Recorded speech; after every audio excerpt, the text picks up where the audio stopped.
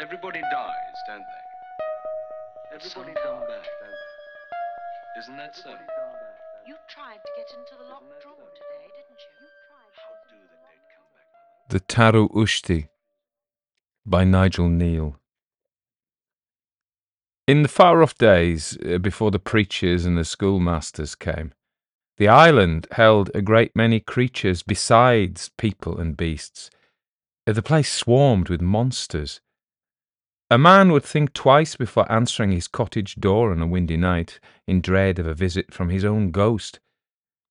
The high mountain roads rang in the darkness with the thunderous tiffs of the buggans, which had unspeakable shapes and heads bigger than houses, while a walk along the seashore after the sun had set was to invite the misty appearance of a Tarroo-Ushtey in the likeness of a monstrous bull ready to rush the beholder into the sea and devour him. At harvest time the hairy troll-man, the Finodari, might come springing out of his elder tree to assist in the reaping, to the farmer's dismay, for the best intentioned of the beings were no more helpful than interfering neighbours, and likely to finish the day pulling the thatch off the house or trying to teach the hens to swim. What with the little people, the fairies themselves, so numerous that they were under everybody's feet, turning milk sour and jamming locks and putting the fire out, and with witches waiting at every other bend in the road with their evil eye ready to paralyse the horses, ordinary people led a difficult life. It was necessary to carry charm herbs or beads and to remember warding off rhymes that had been taught in early childhood. As the generations went by and people took to speaking English on polite occasions, the old creatures grew scarcer. By the time the travellers from the packet boats had spread the story about a girl named Victoria being the new queen of the English, their influence was slipping. At night, people put out milk for the fairies, more from habit than fear, half guessing it would be drunk by the cat. If they heard a midnight clamour from the hen house, they reached for a musket, not a bunch of hawthorn. But back hair could still rise on a dark mountain road. From the gradual loss of the old knowledge came dependence on the wise men and women. Charles E. Quilliam was one of these. He was the fattest man on the island, said those who had travelled all over it and could speak with authority. He carried his enormous body with special care, like a man with a brimful jug, but he still stuck indoors and caused chairs to collapse, and people meeting him on a narrow path had to climb the hedge to let him pass. The right of way was always Charles's. His fatness, coupled with a huge black beard, left little shape to his face, but his eyes were quick. Above them, like a heathery ledge, ran a single unbroken line of eyebrow, which denoted second sight. Whatever question was asked, he would be able to answer it, even if he said nothing. The expression in his eyes showed that he knew, but considered the questioner would be better in ignorance. It was Charlesy who'd had a vision of the potato blight crossing to Ireland in a black cloud, but he kept the frightening secret to himself until long afterwards, when the subsequent famine was common talk and nobody could be alarmed by what he had seen. Old secret customs, birth charms and death charms and rites for other dark days, Charlesy's big head held them all. Folk in trouble might set out for the minister's house, think better of it, and go to find Charlesy where he sat on a hump of earth outside his cottage, his thick fingers busy with scraps of coloured wool and feathers. Ever since he became too fat for other work, his secret knowledge had supported him, and gifts of food from grateful clients kept his weight creeping up. Many a winter night he would be at the centre of a fireside gathering. Charlesy's guttural hoarse voice could hold a packed cottage in frightened suspense for hours as it laid horror upon horror. Personal experience of dealing with witches was his chief subject. Most of his stories had little point which made them all the more uncanny and likely. People went home in groups after an evening with Charlesy. Apart from the witches, he only had one open enemy. This was a Scottish pedlar named MacRae. The man had lost a leg in the Crimea and called himself a Calvinist. He sneered at the old beliefs and tried to tell his own war experiences instead, but people were chary of listening in case Charlesy got to know. They bought Duncan MacRae's buttons and shut the door quickly. The little Scot hated it. At hardly a single house in the fat man's territory could he get himself invited inside for a free meal. Even the news he brought from the towns was received with suspicion, when at all, as if he'd made it up on the road. He would have cut the district out altogether, except that he sold more elastic there than anywhere else. One hot afternoon in the late summer, the pedlar sweated up the hill toward the village. A dense sea fog had smothered the sun. The air was close, and his pack wearied him. Time after time he had to rest his wooden leg. Duncan MacRae had news. A titbit he'd picked up before he left town particularly pleased him, and had gone down well in 2 villages already, for it was an item that people would be able to put to the proof themselves later on. A new machine was to be tested on the English side of the channel, less than 30 miles away. It was said to be able to warn ships in fog. MacRae hastened. He'd heard that when the new foghorn, as they called it, was tested, people on the island might be able to hear it blowing faintly. Today's weather seemed very suitable for such an experiment, but even if nothing happened, surely this story at least had enough interest to call for hospitality. At the top of the hill he leaned on a hedge to ease his leg. The air was heavy, and the quietness a relief after the clumping of his iron-tipped stump in the grit. He held his breath, listening. Far away, there was a moan. He pulled himself up the hedge and faced towards the fog-blanketed sea. The sound came again, faint and eerie, a growl so low-pitched that it could hardly be heard at all. It could only be one thing. Excitedly, MacRae slid down the hedge and straightened his pack. Within 10 minutes, bursting with news, he'd reached the first outlying cottage door. He rattled the latch and pushed it open. "Hello there," he said. "Do you hear the new invention yonder?" There was silence. No one at home. He hurried out and on to the next fuchsia-hedged cabin. "Hello, missus. Do you hear the wonders that's going on across the water?" No one to be seen. MacRae frowned. He was at the top end of the village now, looking down the winding street as it sloped towards the sea. There was nobody moving in it and no sound. Even the blacksmith's forge was silent. The pedlar shouted, "Where is everybody? Is there no a single body up the day?" His voice went quietly away into the mist.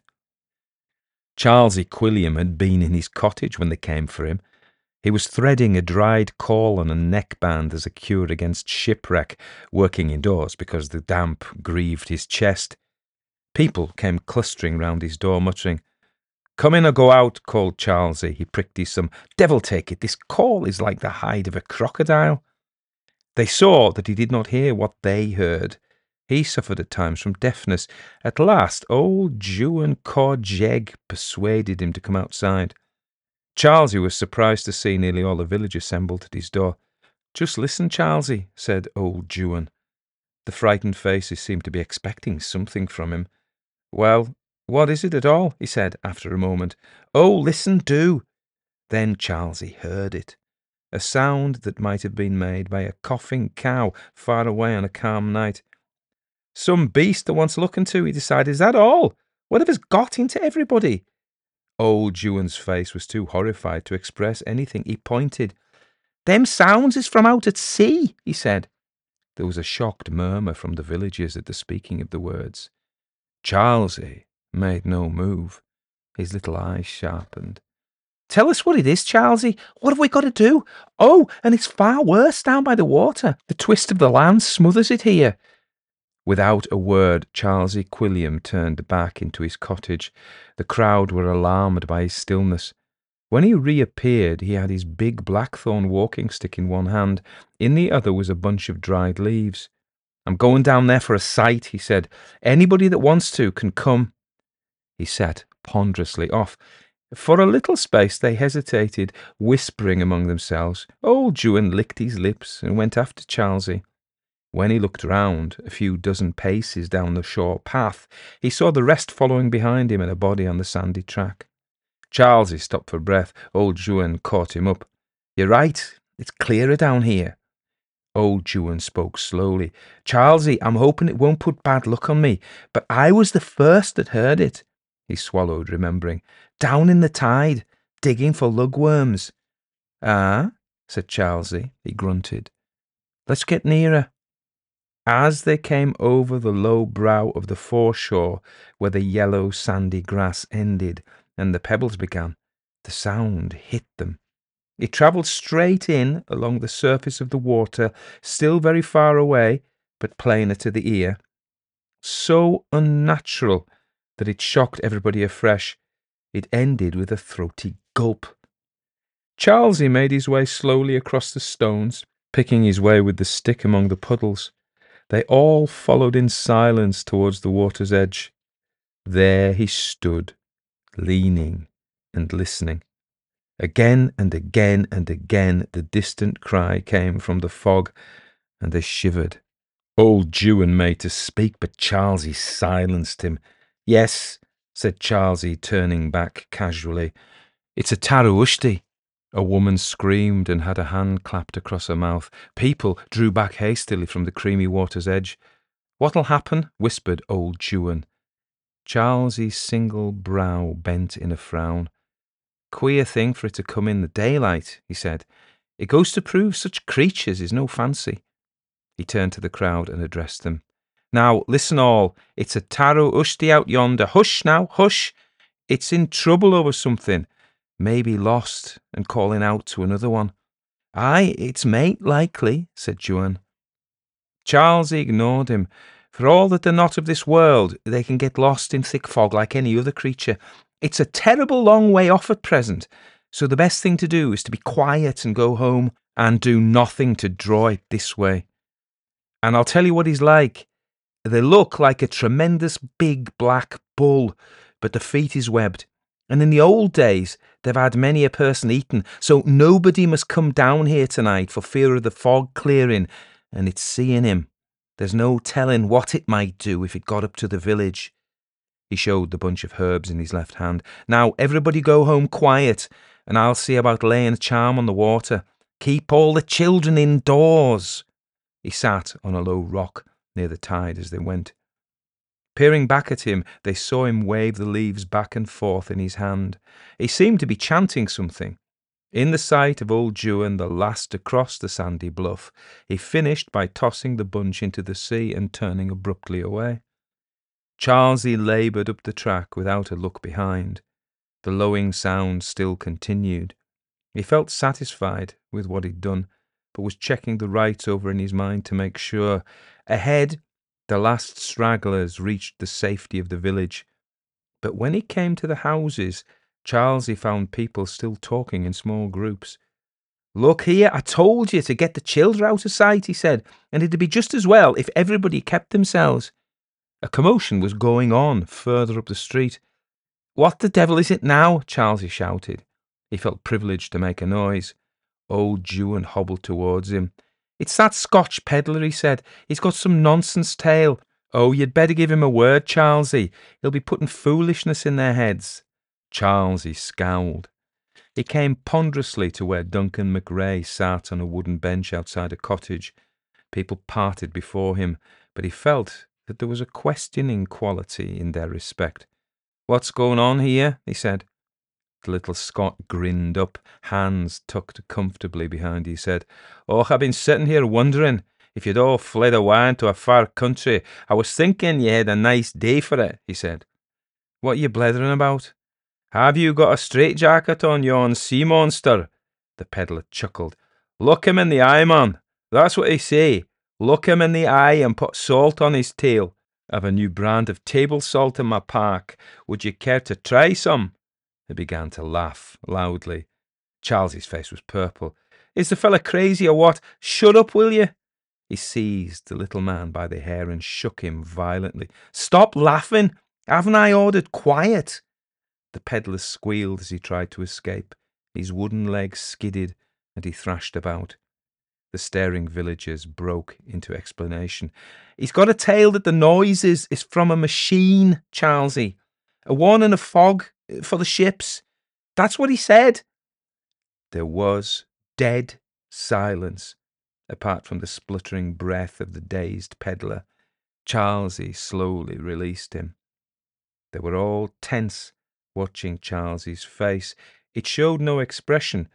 He might have been thinking or working something out, or studying his victim, or listening. "Joanne," he said at last, pointedly. "Yes, Charlesy? Can you still hear it?" They all waited, listening. The noise at sea had stopped. "No, Charlesy, no. It's gone." It was Charlesy's moment.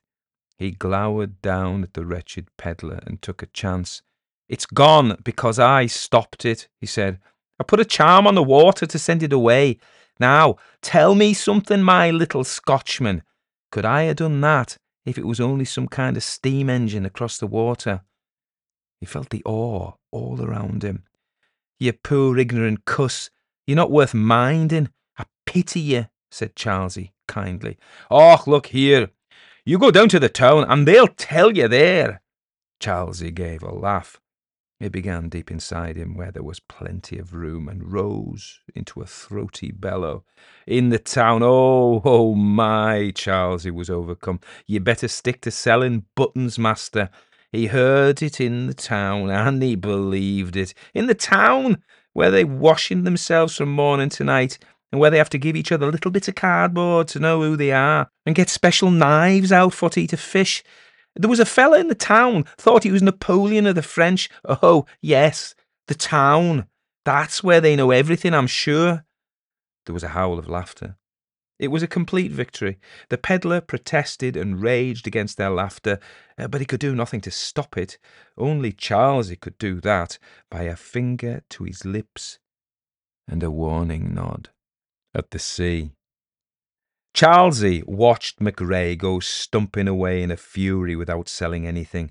His face was dark and thoughtful. "Juan," he said loudly enough for others to hear, and with great conviction, "this has given me an idea. You know, the sound of a Tarroo-Ushtey's voice would be a good thing to imitate, as a warning to the ships. It needs a frightening sort of noise. I've a mind to suggest that to the English government. In fact, I will. I'll send the letter now, and describe how it can be done." He went indoors, where he felt weak now that the crisis was over, praying for the silence to continue, but ready to make another journey to the beach with a bunch of herbs. His luck held. The foghorn did not sound again that day, or again for more than a week. When at last it did, Charlesy reassured the village and bade them observe the sound. They would find, he said, that it was copied from the cry of the Tarroo-Ushtey, according to a simple invention of his own. They listened, and it was so. He was often to be seen after that, sitting outside his home on foggy days, listening to the far-off hooting with a critical expression. When he went indoors, they said it was to write to the English government again, advising them. Charlesy's fame as an inventor spread. He was rumoured to be working on a device for closing gates automatically, and another to condense water from clouds. Even strangers came to the village to have their ailments or troubles charmed away, or to undergo his new massage treatment. But Duncan McRae did not sell another inch of elastic in the whole district.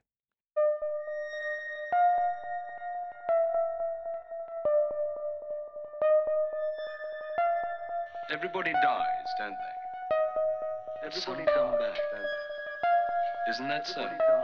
You tried to get into the locked drawer today, didn't you? How do the dead come back, Mother? What's the secret? So that was the Tarroo-Ushtey by Nigel Kneale. It was published in 1949. I've done a couple of Nigel Kneale's stories before. I've done The Pond, I think, which is a small one, short one like this. And I did Minuk, which is quite scary, poltergeisty type story. This wasn't that scary, was it? It's from a book called, I'll read you about him first, of course. Nigel Kneale, born 1922, died 2006, was born in Barrow-in-Furness, then in Lancashire. but spent much of his early life on the Isle of Man, where his father was the editor of a daily newspaper. I do believe his family were Manx. After initially training to become a lawyer on the island, Kneale, known as Tom to his family and friends, enrolled at RADA. So RADA is an acting, very famous and prestigious academy for actors with ambitions to become an actor. At the same time, he was writing short stories, and these would form the basis of his first book, Tomato Cane, 1949, which is very famous, which would go on to win the Somerset Maugham Award in 1950. Following this, Kneale gave up acting to write full-time, and in 1951 he became one of the first staff writers at the BBC. It was here that he would form a partnership with the producer Rudolph Cartier, which resulted in groundbreaking television drama milestones such as The Quatermass Experiment, 1953. Come on, you must know that. 1984, and Quatermass and the Pit, 1950s. These are fantastic. They still are fantastic, if you can see them. They're on YouTube. He broke into cinema production within adaptations of the John Osborne plays Look Back in Anger, 1958, and The Entertainer. He continued to work for the BBC up until the early 1970s, when he left the corporation to work with ITV and the TV company on such projects as the horror anthology series Beasts and a final Quatermass series in 1979. He was married to Judith Kerr, author of The Tiger Who Came to Tea, and the couple had 2 children. So this is from a book. It's one of the British Library. You may know that the British Library are doing a fantastic and sterling work at the moment. They're going through all their records, because when you, and it always has been the way, when you publish a book in the UK, it always used to be the case that you had to send a copy to the British Library, and so they had copies of all these books. So they had copies of like millions of stories.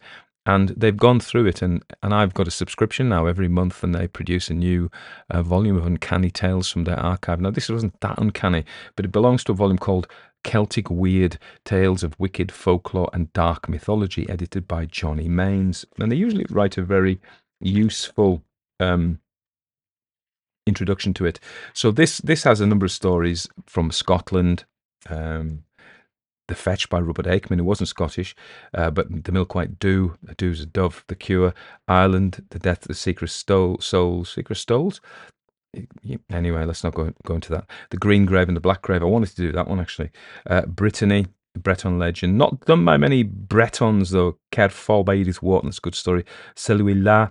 So my Outwitting the Devil. Oh, this is so we have basically the Isle of Man, Brittany, Ireland, Scotland, Wales, Cornwall, and there's some Scots Gaelic ones, I think.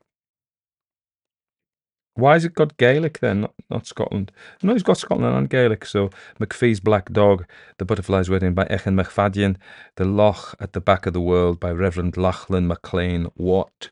So I wanted to do it because I like Celtic things. You may not know, my first degree was in, it could have been Celtic studies. I actually chose to call it Welsh and Irish. I did study Scots Gaelic as well. So, Tarroo-Ushtey, in proper Manx, is Tarroo-Ushtey, is a bull. Tarroo is a bull, and Ushke is water. So Tarroo-Ushtey certainly in Irish as well. Tarav, to say Tarav in Hebridean Gaelic, although in Galloway Gaelic, which is long since gone, which is not very far from the Isle of Man, probably went with Northern Irish and Manx more. And Isle Gaelic was very similar. They're all clustered together as dialects of the same language, really, from the great Gaelic culture province that was destroyed, really, in the from the 17th to 18th centuries. Great loss of culture there. So I was very keen on all those things. I didn't formally ever study Manx. I did, and I've only been to the Isle of Man once. And so I'm on where I was brought up on the Cumbrian coast. It's at its closest point. Its closest point is 26 miles to the Isle of Man. So you see it on the horizon on a clear day. Sometimes it disappears behind mist, and it just looks like there's nothing there. And of course, the Isle of Man is supposed to be the home of the Celtic sea god Manannan Maclir in the Irish, or Manawyddan in Welsh. So, and it's Manaw in Welsh, but Ellen Vannin, or the island of Man, and so the language there, Manx Gaelic, was very similar to It's like there weren't different languages. That's the whole point. It's like saying, well, I've just been to Derby. So when you listen to people in Derby, they sound a bit like the East Midlands. The bit Nottingham-y, the sound, you can hear the Midlands in it, but there's the northern tinge to it as well. And then you go a bit further north. You go to South Yorks and Yorkshire. It's developed a little bit differently, and then you go to North Yorkshire, and that leads you into Westmoreland and Cumberland and Northumberland, and then over the border into Roxburghshire and places like that. And so it'd be silly to say that these are all separate languages, because they're not. The dialects, and that was the case. So we say the Manx language, which it is now because they've been so separated. But Manx Gaelic and Irish Gaelic and Scots Gaelic or Gaelic, Gaelige, Gaelan they call it in Munster. Gaelic, I think, in Donegal. Gaelic in Hebrides anyway. Gaelic, I think it is in Sam. You can be sick of me saying these. I just sound like I'm making noises like a chicken. But anyway, so I like to do that. So I've only been there once, and it was a beautiful, beautiful day. And we sailed across on the Waverley from Whitehaven. Now, there used to be back in the day, there'd be regular boats going from Whitehaven to Dublin and Drogheda and Belfast and Douglas on the Isle of Man, but no longer. Those days have gone. Pity, I think. It took ages to get there, even though it's only 26 miles. You think, well, you could have driven that in not very long at all. But it takes a little while. But it was good. I liked it. And it's a funny place, and so you can see what I've tried to do with the accents there. So the Isle of Man is in the middle of the north of the Irish Sea. I think it's slightly closer to the Cumbrian English coast, but the main ferry goes from Liverpool, and I think it was settled. I think they learned their English from people from Liverpool, because Manx English has a distinctive Scouse flair. It's not as Scousey as Liverpool English, but it definitely sounds a bit like that. So that's what I was trying to do. I was trying to kind of be a little bit Scouse, but not too Scouse. And then we have McRae, who's one of my general purpose Scots accents, who could come from anywhere, from Fife or nowhere, anywhere and nowhere. That's the truth. But we always talk about these accents, and we don't please anybody. Most people don't mind, I don't think. Anyway, I haven't recorded. I had to record tonight because I've run out of stuff. Usually I set things up in advance, but I've had a terrible, terrible cold that went into an ear infection. My tinnitus is still pretty loud, but it was unbearable. I couldn't. I just actually wanted to jump in the river for about 4 nights, and but I didn't.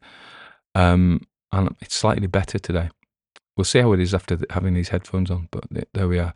So, and I went because I was due to go down to the UK Ghosts Story Festival, which I did do, organised by a guy called Alex Davis. So thank you, Alex, for organising that.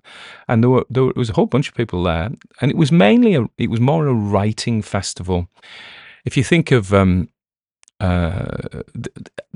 folk horror revival stuff, struggles to go ahead now, but there were people performing at folk horror revival, either doing plays or stories or music, where it wasn't particularly like that. It was very much a writerly event, and most of the people in the audience were aspiring writers or people who write. So that was nice, being amongst people who write, because you could talk about what you do, what you don't do. And then there were a panel of there were different panels, author interviews, a whole bunch of successful writers. Now, they weren't all strictly ghost stories, but there was some kind of supernatural element to the story. I think there was a lot of witch lit. Apparently, that's the thing. Witches are very big at the moment. So, it was really interesting listening to people. The kind of two that I gelled with most, that is to say, that I thought, oh my, I love these. I mean, don't get me wrong, I enjoyed it all, and I don't want to. But there are certain people you just think, oh yeah, I really get where you're coming from. So one of them was a guy called Nick Freeman, who chaired a panel. Now, I just bought a book called Little Blue Flames, Little Blue Flames, and Other Uncanny Tales by A.M. Burridge. Now, you may remember that we've done a few A.M. Burridge stories, done the classics, really, the Waxwork, the Sweeper, and Smee. I may have done 1 or 2 more, but I bought this. I saw it, and I thought, yes, I've got to have that. edited by Nick Freeman. I was reading the night before. I think I got it on the Friday. I can't remember what day I got it anyway. And I was reading the introduction written by Nick Freeman. I was thinking, this guy knows what he's talking about. I thought, yeah, I really enjoyed. And there I went down, and there was a panel chaired by him. I thought, wow. So I enjoyed. I thought he had a lot of really sensible things to say. Not sensible, but really informative. And then, as a writer I hadn't come across before, Kerry Hadley Price from the Black Country, and this was really important because the Black Country is part of the West Midlands. If you know it, you'll know it, and but it has its own real cultural identity. And she talked about the importance of place. Now, place, of course, is very important to me when I'm writing my stories of Cumbria, and not necessarily the pretty bits either. And so that was really important. And she did a workshop called Psychogeography. I haven't got time to go into what psychogeography is if you don't know, but if you do know, I'm really big into psychogeography anyway. So I loved that workshop. And I thought, and I think, I get exactly where you're coming from. So I bought her book. One of her books, I hadn't read any before, God's Country, but I like it. I opened it. It has a very particular narrative voice, which I'm enjoying. And then, of course, it's kind of and I don't want to skip over anybody else and say, but I'm just saying my own, what tuned to me was Andrew Michael Hurley. So Andrew Michael Hurley is the author of The Lonely. It won loads and loads of awards, came out, I think, 2015, 2014. And then Starvacre, which I've I read that a couple of years ago, to be honest. And he's got another one, I think, called Dark Country, and I haven't read that, but I will. And the interesting thing is, he, again, place.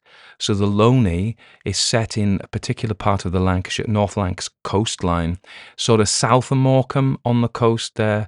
And my Sheila's dad is from Preston, and she spent she's born in Carlisle, luckily for her, like me, and but she was brought up in Lancaster, so she loves everything Lancastrian, and so I kind of I've absorbed a bit of that from her, and I really like, particularly I know North Lancs better; it's closer to us, of course, and so that place. And then he said how the Dark Country, and I hope I'm not misquoting the title because it's very rude if I was doing that, is set up in the Trough of Bowland. And I've been there a few times. I actually really like it around there. And there's fantastic towns like Clitheroe and that. But I remember the first time I went there was when I was working in the 90s for the Royal Society for the Protection of Birds. And we went up looking at ways of protecting. They were doing a lot of work protecting the nest of hen harriers, which were very rare up on the heather moors, and they were being persecuted by gamekeepers, really. And this is a controversial subject, and some people have different views about it, But it was about how to protect those, and we'd been pioneering cameras on nests in Wales at the time, and so it was about picking. And I was invited to Greece as well, and up to Scotland, up to Aviemore, and so I became a kind of a little bit of a flash in the pan expert in that subject for about a year, and then that faded to my true obscurity. But so Trough of Bowland, that was my first time I went there, but Sheila and I have wandered across it since then, and so it was. So that place, that type of place, and I loved his talk, and I cheekily asked him if I could narrate one of his stories in the podcast. I've got a copy of The Lonely, but I bought another because I wanted a signed copy. And I said when he was doing it, he was also talking about ambiguity in ghost stories, which, sometimes is something I talk about as being really important, or supernatural stories, but we haven't got time to go into that here. And so I said, being cheeky, would you mind? And I think he'd heard of the podcast. He said, you do like M.R. James? I said, well, do M.R. James. We've been talking about Robert Aikman. He'd been talking about Robert Aikman. I said, and Shirley Jackson. I said, yeah, do those as well. So you never know, maybe it will. Now, so that leads me on to this whole issue of the stories that I can narrate. People will say to me, I wish you'd do The Omen, or can you do The Exorcist? Now, there is issues about word count as well. So, a novel, to do a novel, I've done novels, of course. I've done Frankenstein, I've done Dracula, I've done Rebecca, any other novel and stuff. But they're a big piece of work, and they take months really to narrate. And there are problems with that because people. What happens is people like the full novel, but they don't want to. They don't much like being drip fed it really serialized. I mean, some people do, but most people will wait for the full audiobook. So that means I'm doing all this work and there's no response. I'm not, and there's issues with that anyway. So length is one thing. The other big thing is copyright. So with The Omen, The Exorcist, these are very much in copyright. So let's do Salem's Lot or The Shining. I would love to do them, but they are tied up. These make a lot of money for people. So they're not going to have a little pipsqueak like me do it. And they say, right, you can do it, Mr. Walker. They may be polite enough to call me Mr. Walker. But that'll be $500,000 for the privilege. I go, well, I probably will only make about £47 off it. Because I do... anyway, you know that. So it's a problem. So if you've got this great, why doesn't Tony do, some The Ritual, or some ultra modern but really good? Why doesn't Tony do that? There are legalities about it. So it might be that Andrew Michael Hurley won't be able to get his agent to agree. And I'm not dissing that, because it could be that they've already sold the audiobook rights, and the audiobook producers might go, we're going to produce this, we're going to sell it, and you're going to allow this bloke to do it for free on YouTube? I don't think so. So it might be. Let's have our fingers crossed, but be aware that there are lots of legalities in these things. So that's why I can't always respond to do the stories that you want, for all sorts of reasons. But those are some of them. So I'm sorry this is a really short one, but you can probably hear my throat it's going to give up in a minute. Some people would say that's a good thing. People who live with me might say, do you know what? It'd be good if you just shut up for a day. I may be being unkind. So I hope you're all well. I am better than I was over the weekend. I've honestly wanted to jump in the river. But I do feel a bit better now. So I hope you're all well. I'm sorry it's so short. I had to do something, and this is it. Take care, everybody. Oh, yes, something else. Other people say, look, I don't like ads. I love having these stories. I want to fall asleep to them, but I don't like ads. Problem. Well, so that if you listen to the podcast, I don't choose the ads. I don't profile you and think, yeah, you're the sort of person who wants cat food, or you're going to vote for so-and-so. I don't do that. It's the companies that do that, either YouTube or Spotify or whoever. I don't do that. Both YouTube and Spotify very kindly, actually Spotify haven't paid me yet, but they promised me they will. But YouTube certainly do. They pay me for those ads. If you go premium on those and you don't hear ads, they give me a little cut of that as well. So that works for me. If you want to have ad free, you can go premium. That's fine. If you want another way though, is if you become a patron. Become a patron of mine, and for $5 a month, you can get access to all these stories. I'll keep them up on the cloud, and you can download them all, and you can have them ad free. And so that might be worth doing if you don't want the ads and you would just want to queue them up to fall asleep to. And of course, the other thing I should say is, and if you don't want them with the commentary, look at the compilations I do. I do compilations as well of stories, usually 3, 4, 5, 6 hours. So there is no. So if you're one of the people that doesn't like the commentaries, you can get them commentary free. I realize now if you don't like the commentaries, you won't have actually heard me say that. So, but anyway, and if you don't like the ads, consider becoming a patron. Then you'll have all the stories you want to download, to copy, to put onto your Walkman, if there are such things. So that was what I was going to say. And my voice has lasted. Anyway, thank you, everybody. Thank you. All right, bye.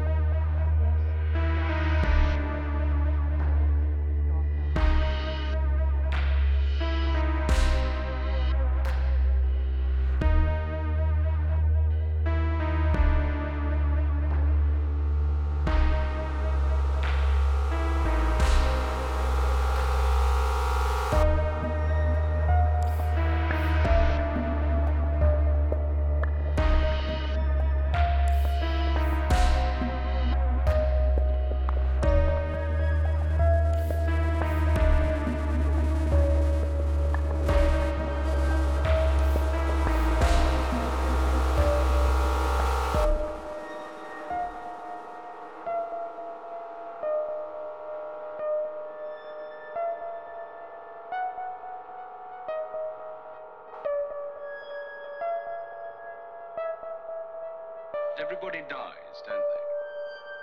But some come back. Isn't that so? Isn't that so? Isn't that so? Isn't that so?